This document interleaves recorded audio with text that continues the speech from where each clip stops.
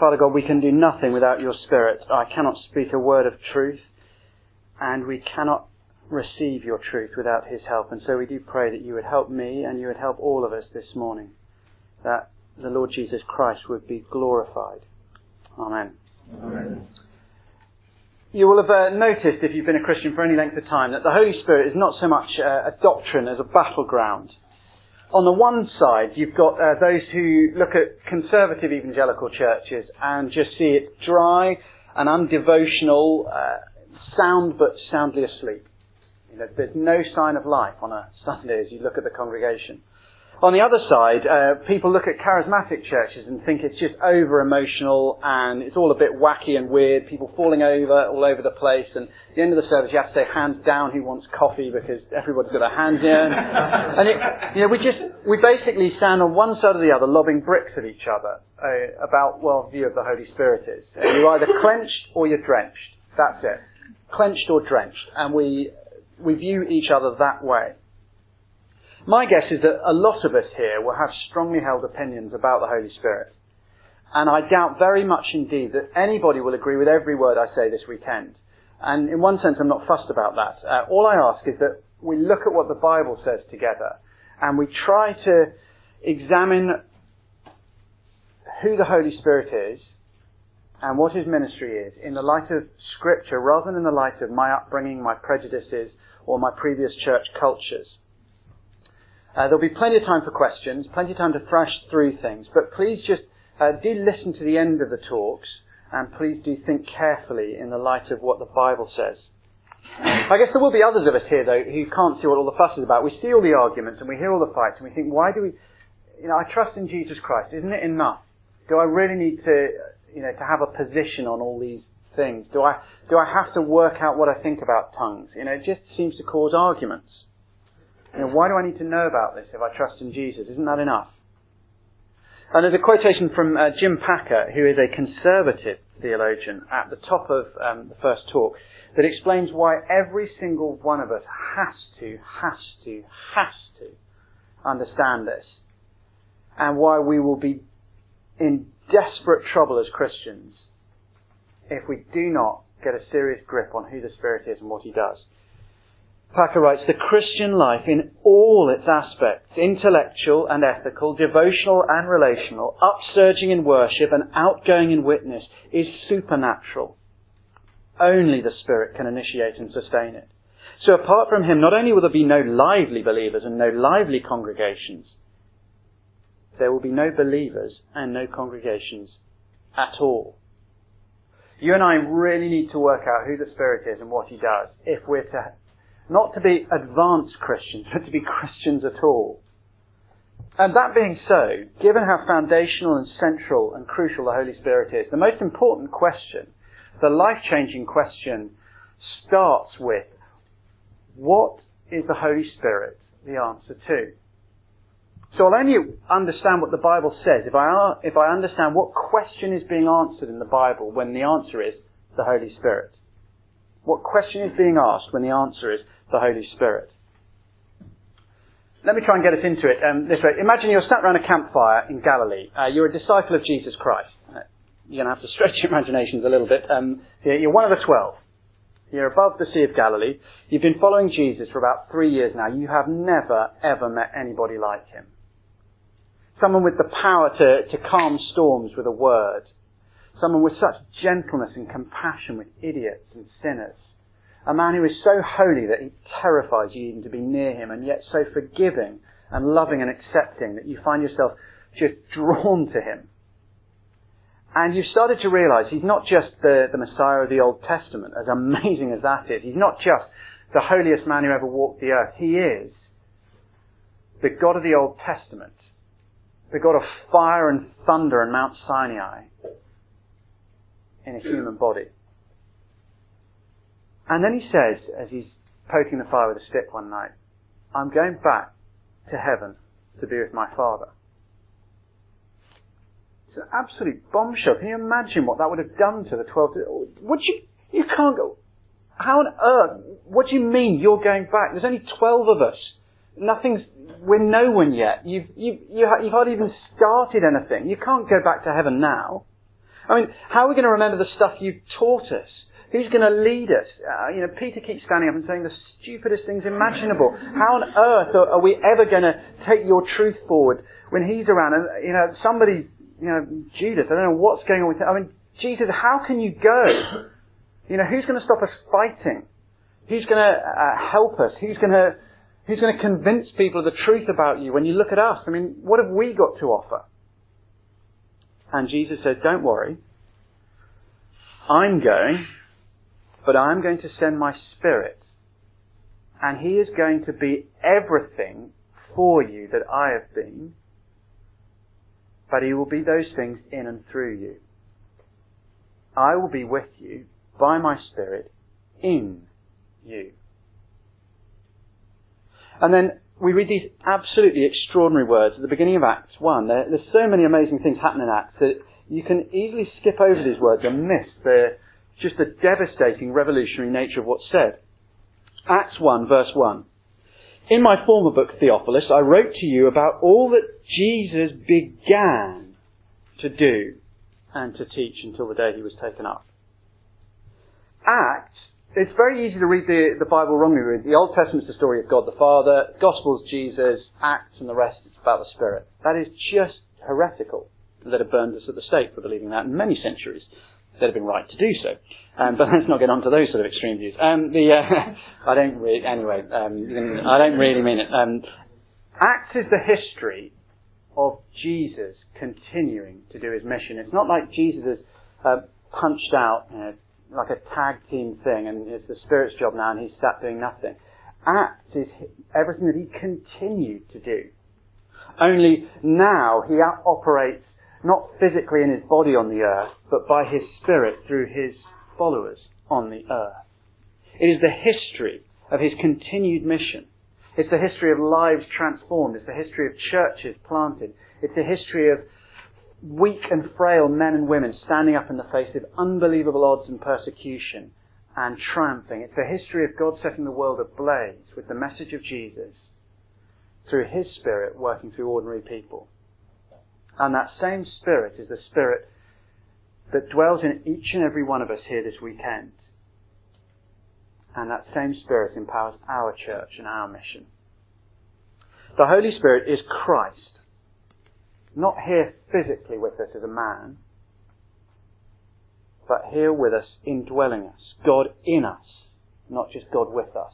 Christ in us, not just with us.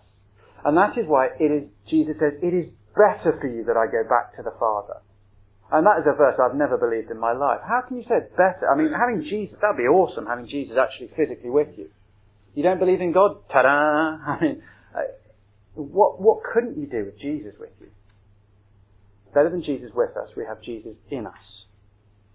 There's a very simple summary. It's any simple thing misses out some things that I've put on the sheet. And the 4 talks will look at each of these lines in turn. Who the Holy Spirit is and what he does. The Holy Spirit brings us to life in Christ by revealing Christ's word to us to empower us to serve like Christ and change us to be more like Christ. Do you see how he is the Spirit of Christ, not separate from Christ, but Christ's Spirit carrying on Christ's work in Christ's world through Christ's people. And we'll see what that means through each of the 4 talks. Before we actually launch into the first of those points about how he brings us to life, just 2 quick things by way of introduction. You'll see immediately the Holy Spirit is a he, not an it. This is not Star Wars. He is not the Force. He is God. He can be grieved, prayed to, loved. He is God, personal. God is Trinity, God the Father, God the Son, God the Holy Spirit. All equally God, all equally personal. So you can pray to the Spirit, you can grieve him, but you must not think of him as an it. He is a he. Secondly, the Spirit has a unique role though, just as the Father and the Son have unique roles. And the Spirit is God at work in us and in the world. God at work in us and in the world. Or to put it another way, here's the explanation for Acts 4:13. Flick up Acts 4:13.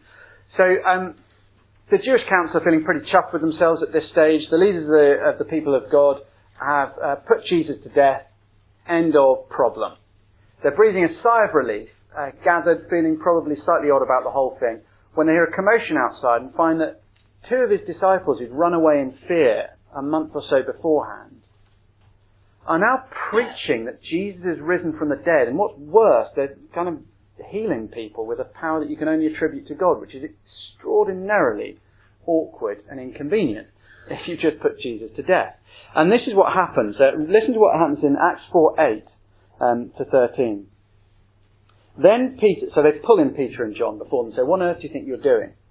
Then Peter, filled with the Holy Spirit, said to them, "Rulers and elders of the people, if we're being called to account today for an act of kindness shown to a man who was lame and are being asked how he was healed, then know this, you and all the people. It is by the name of Jesus Christ of Nazareth, whom you crucified, but whom God raised from the dead, that this man stands before you healed. Jesus is the stone you builders rejected, which has become the cornerstone. Salvation is found in no one else, for there is no other name under heaven given to mankind by which we must be saved." Then, crucially, when they saw the courage of Peter and John and realized they were unschooled, ordinary men, they were astonished. They weren't astonished with Peter when he was legging it out of the courtyard while Jesus was on trial. Why are they astonished at him now? Because now he is filled with the Holy Spirit. The Spirit's first and most fundamental work is to bring us to life. And that life is the astonishing, awesome power of God in us. It is what made ordinary people extraordinary. It's what made wimps courageous. It's what made weak men powerful. Because it's the power of Christ at work in his people. And the first thing he has to do is bring us to life. If you turn back to the very beginning of the Bible, you see the Spirit is involved in the creation. God the Father initiates it. And he creates, John 1, by the Word, Jesus Christ. And Genesis 1:2, the Spirit hovers over, broods over the formless creation. He is involved in bringing of life right at the start. And then in the climax of creation, as mankind is created, Genesis 2:7, then the Lord God formed a man from the dust of the ground and breathed. That word is spirited. He spirited into his nostrils the spirit of life, and the man became a living being. God's breath, God's Spirit, turns lifeless dust into living Adam. That is who the Spirit is. He is the Spirit who brings us to life. The problem is you and I are dead. Not physically. Actually, looking out early on a Saturday morning, you have a great analogy. Technically, you're all alive. A number of us look rather dead this morning. A number of us feel rather dead. But spiritually, there is a far more serious death. Spiritually, as humans, we are naturally utterly dead. And God warned in Genesis 2:17 that the physical death that came into creation as a result of sin is symbolic of the spiritual death that one day will be an eternal death, cut off from all the life and goodness and blessing of God. And now Ephesians 2:1 says of all humanity, we are dead in our transgressions and sins. Not sick, not struggling, not less than our full potential, but dead. And Ezekiel has this amazing image in the Old Testament that we read. There they are, the people, going about living their ordinary lives, commuting to work with their coffee, going to the gym, planning holidays, eating dinner, worrying about the rent. And God takes Ezekiel out into a desert, into a valley where there's been a great battle hundreds of years before. And now all that's left are bones, bleached, dry bones, crunching under his feet as he walks around, glinting in the sun as far as the eye can see, just bones. Not even sinew, nothing but bones. And he says, this, spiritually, is what the people of the world look like to me. That is God's verdict. Physically, they may be alive and going around doing all the human things. Spiritually, they are a valley of dry bones. And you see, our decaying bodies are just a symptom of a deeper moral problem. If spiritual life is loving and delighting in God and loving one another, then who of us can deny that we're dead?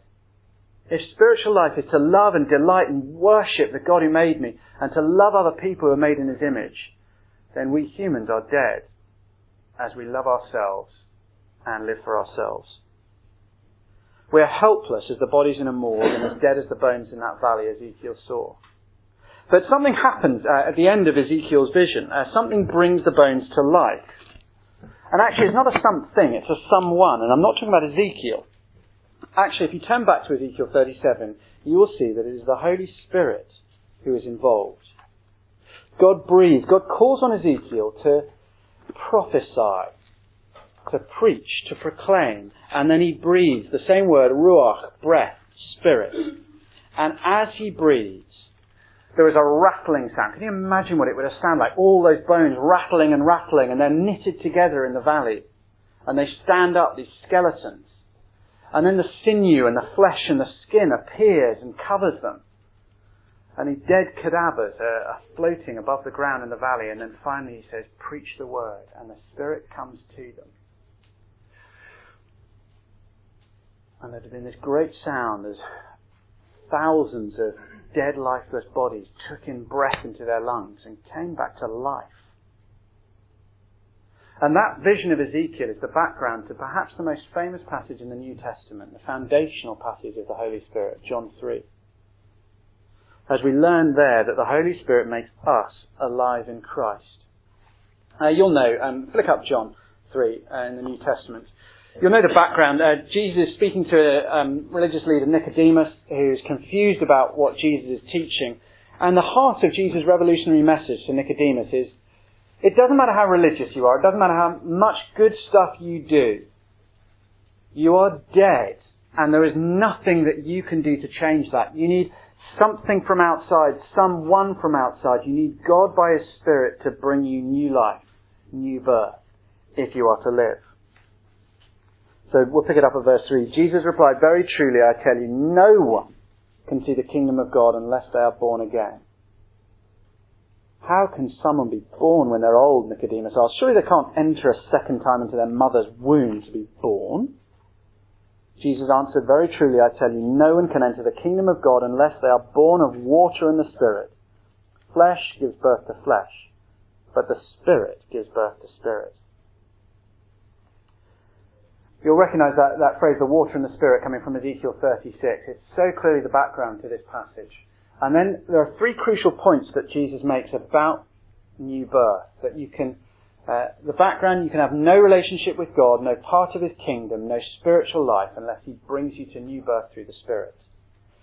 Three crucial things. Firstly, it's something that happens to us. It's not something we can do ourselves. You've got to be born again. And verse 5 makes it clear why. Verse 6, flesh gives birth to flesh, but the Spirit gives birth to spirit. See, a spiritually dead human being cannot produce spiritual life. We can only make things like ourselves. There's a royal baby apparently going to be born at some point soon. I have no idea what the baby's going to look like. I hope it doesn't look anything like Prince Harry, is all I'm saying. But I can guarantee that the baby will not look like a hippopotamus, or a frog, or a giraffe. Because humans give birth to humans. Which is great. But it's a bit of a disaster if what you really want is spiritual life. Because we cannot give birth to produce spiritual life. Spiritually dead people can't do that. It's a supernatural work, a miracle that requires the power of the Spirit of God. So there's no point in telling people, here's a load of things for you to do. I don't need that. I'm dead. I need something done to me, not something for me to do. So it's something that happens to us. Secondly, it comes through the Holy Spirit. Verse 5, very truly I tell you, no one can enter the kingdom of God unless they are born of water and the Spirit. Water in Ezekiel is forgiveness, being washed clean. And then the Spirit is talking about the new life that we need. We need our sins washed away and we need new life put into us if we're to be God's people. And then thirdly, jump ahead to verse 16, probably the most famous verse in the Bible. But it does appear to contradict verse 5.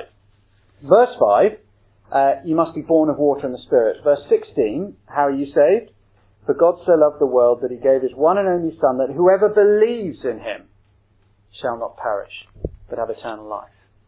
Well, what is it, John? Does eternal life, spiritual life, come from being born of the Spirit or by believing in Jesus? Which is it? Well, obviously it's both. And it's not different stages either. It's just the same event looked at from a different point of view, different perspective. From one angle, you started asking questions about God. Perhaps you saw a friend whose life you couldn't really explain, or you were raised in a Christian home and suddenly at some point as a teenager you started to wonder whether this was real or just what your parents believed. And you wrestled with it, you weighed up the cost of following Jesus, you looked at whether it was true. And eventually you decided Jesus is the Christ, the Son of God, and you put your trust in him. From another perspective, you were dead and God breathed his life into you. Both are true. From one perspective, you wrestle with the question of, can I trust in Jesus? From another perspective, a skeleton was breathed onto by God and flesh appeared and the heart started pumping. Both are just different perspectives on the same event. But one amazes us slightly more than the other. The sinful self was killed. God brought a corpse to life. And God breathed in a love for him and a sacrificial love for other people. It's an extraordinary thing that God did. Talking of God's Word, there is one final perspective. 1 Peter 1:23 tells us, you've been born again, not of perishable seed, but of imperishable, through the living and enduring Word of God. It's just a reminder that how we believe in Jesus is through his Word. It is as the message of Jesus comes to us that the Spirit of God enters us and our trust comes into Jesus Christ. Okay, we're born again through the Holy Spirit as we put our trust in the Jesus of the Bible. And you see how the Trinity is in action there in John 3. Father, Son and Holy Spirit. Not three gods, but so perfectly united that he is one God. The Father loves us, so in spite of our sin, he sends his precious Son to die for us. And the Spirit brings us to new life, enabling us to trust in this Son of God who's died for us. There is just something beautiful about the way that God works, about the Trinity. There's a harmony, a partnership, a cooperation. In all the diversity and difference, in all the hierarchy of God the Father being the head, there is yet still a beautiful equality and a unity. No ego, no jockeying for position, no hogging the limelight. There is just delight-filled obedience, even to death, and perfect love and enjoyment. Okay, so far so good. That is the theory. That's as much theory as I want to really get through in this first session. The Holy Spirit is the Spirit of life who brings you and me to life in Christ. But so what? So what? Firstly, if we get this, we will marvel greatly.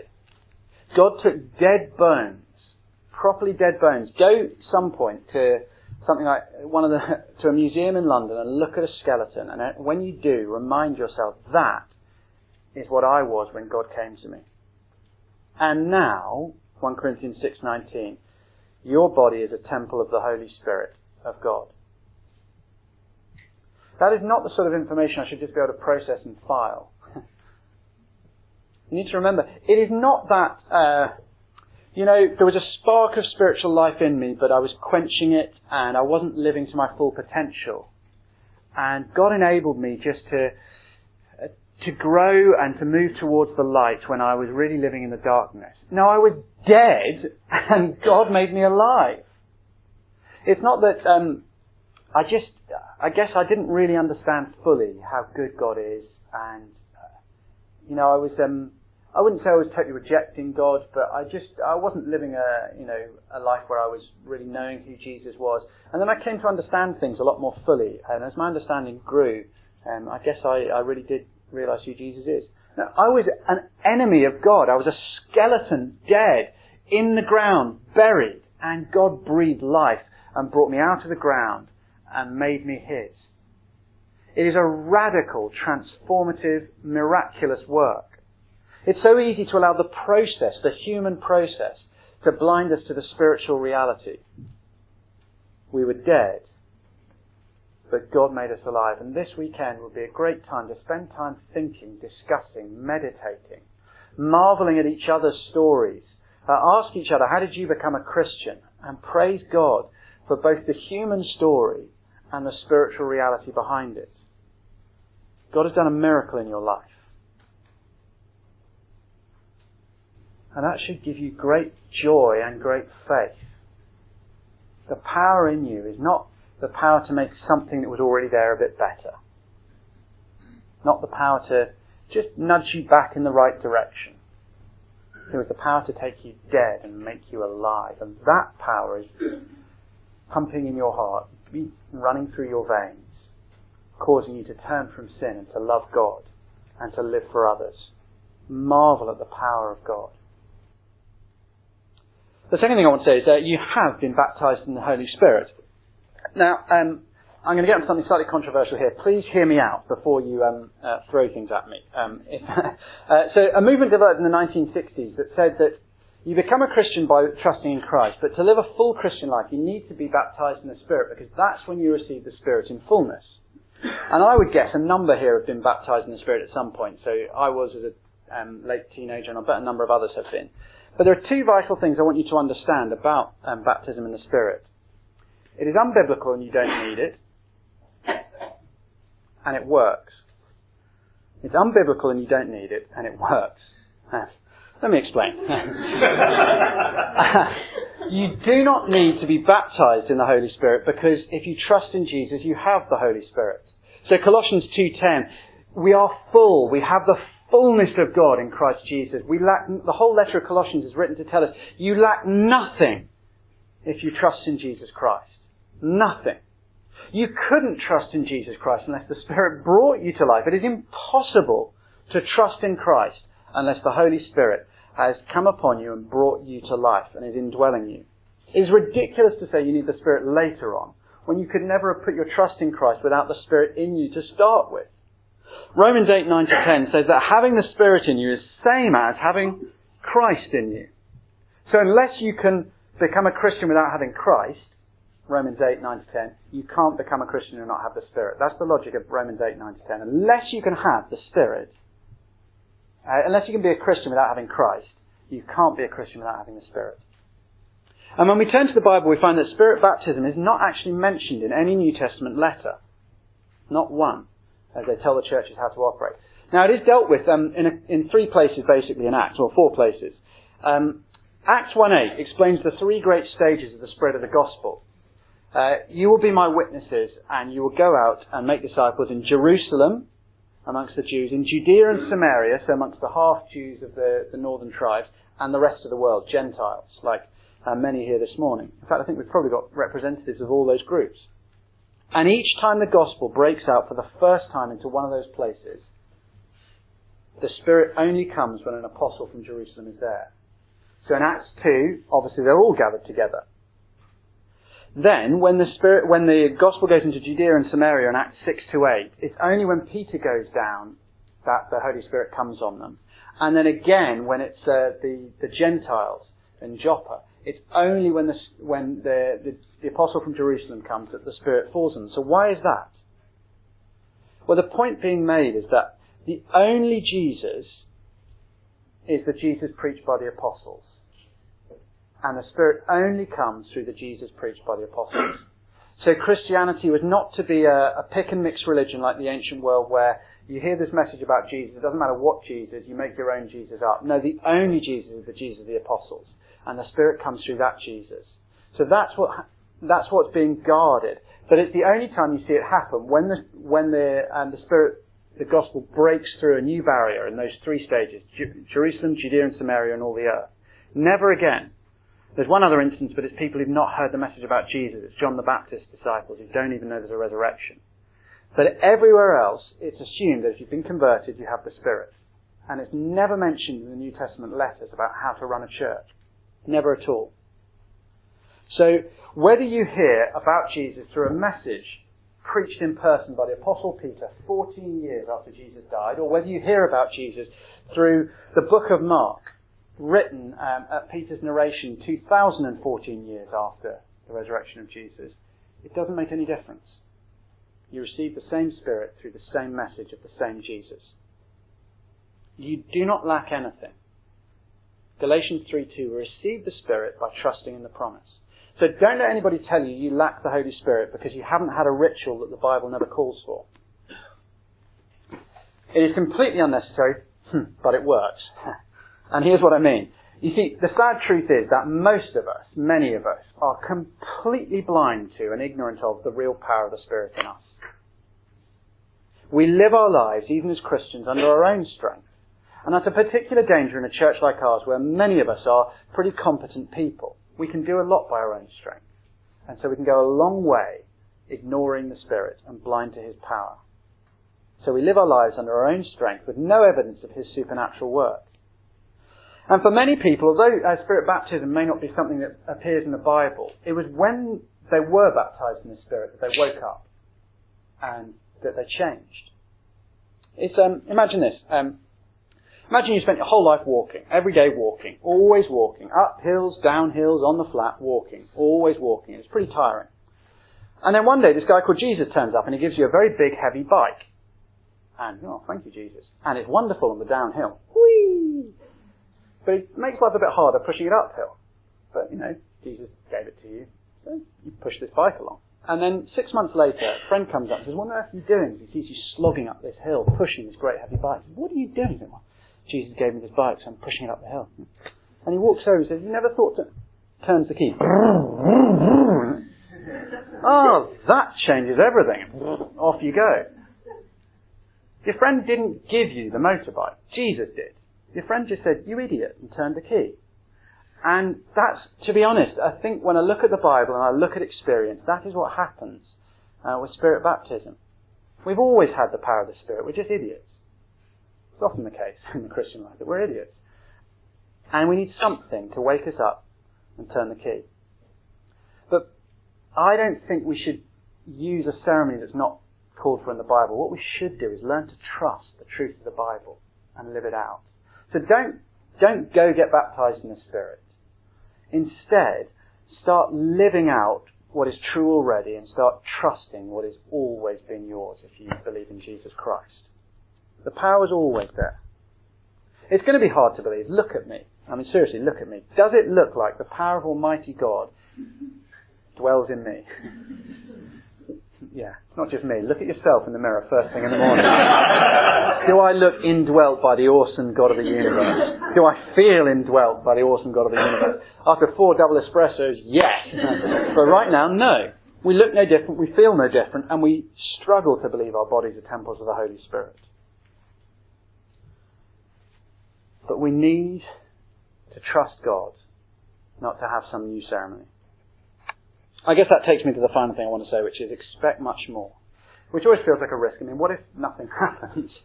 But the Bible is true, and the promise that the Holy Spirit lives in us must be a bankable promise. It's made by God, and He never lies. Now, we'll think in more detail over the next few sessions about what specifically the Bible promises. He doesn't promise me I can fly if I want to. That's not evidence of the Holy Spirit. But I must take God at His word.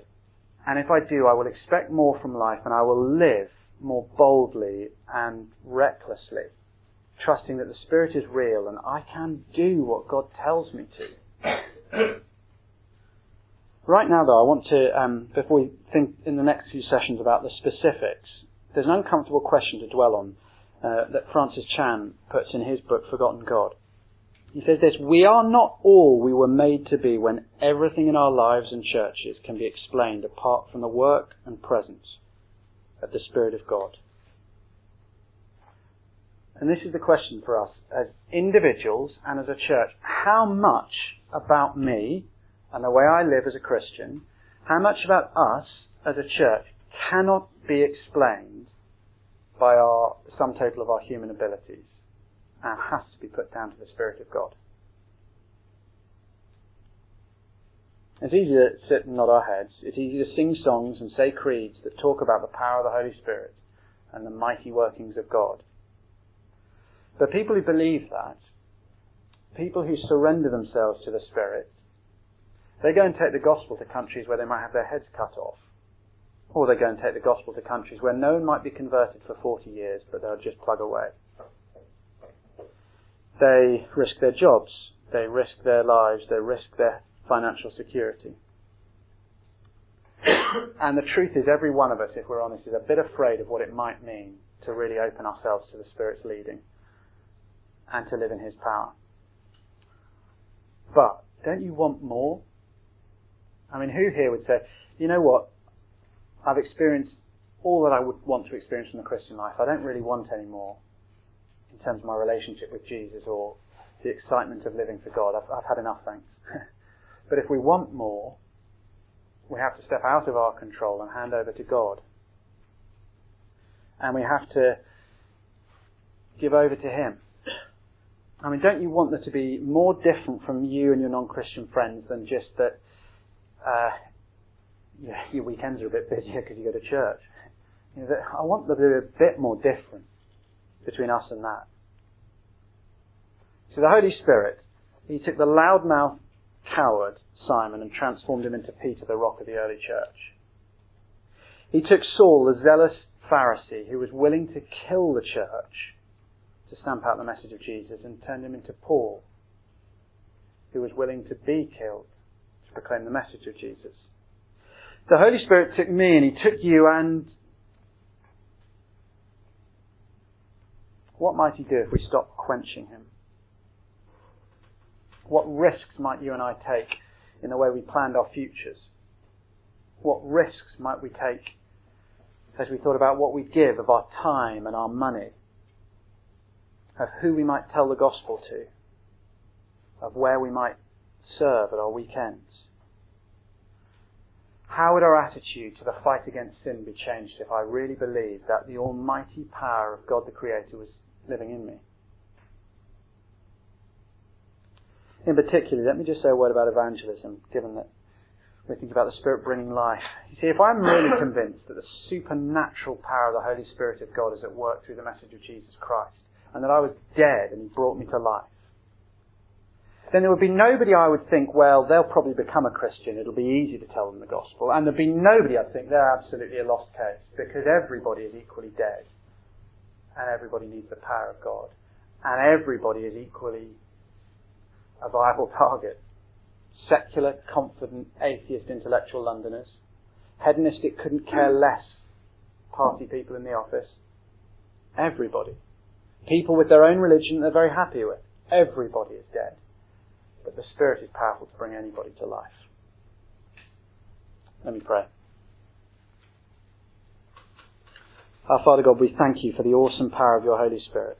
And we do pray that as we learn more this weekend, that You would not just convince our minds, but convince our hearts, so that we would be willing to live bold, reckless lives. And Father, we do pray that we would do things that we would not do were Your Spirit not for real.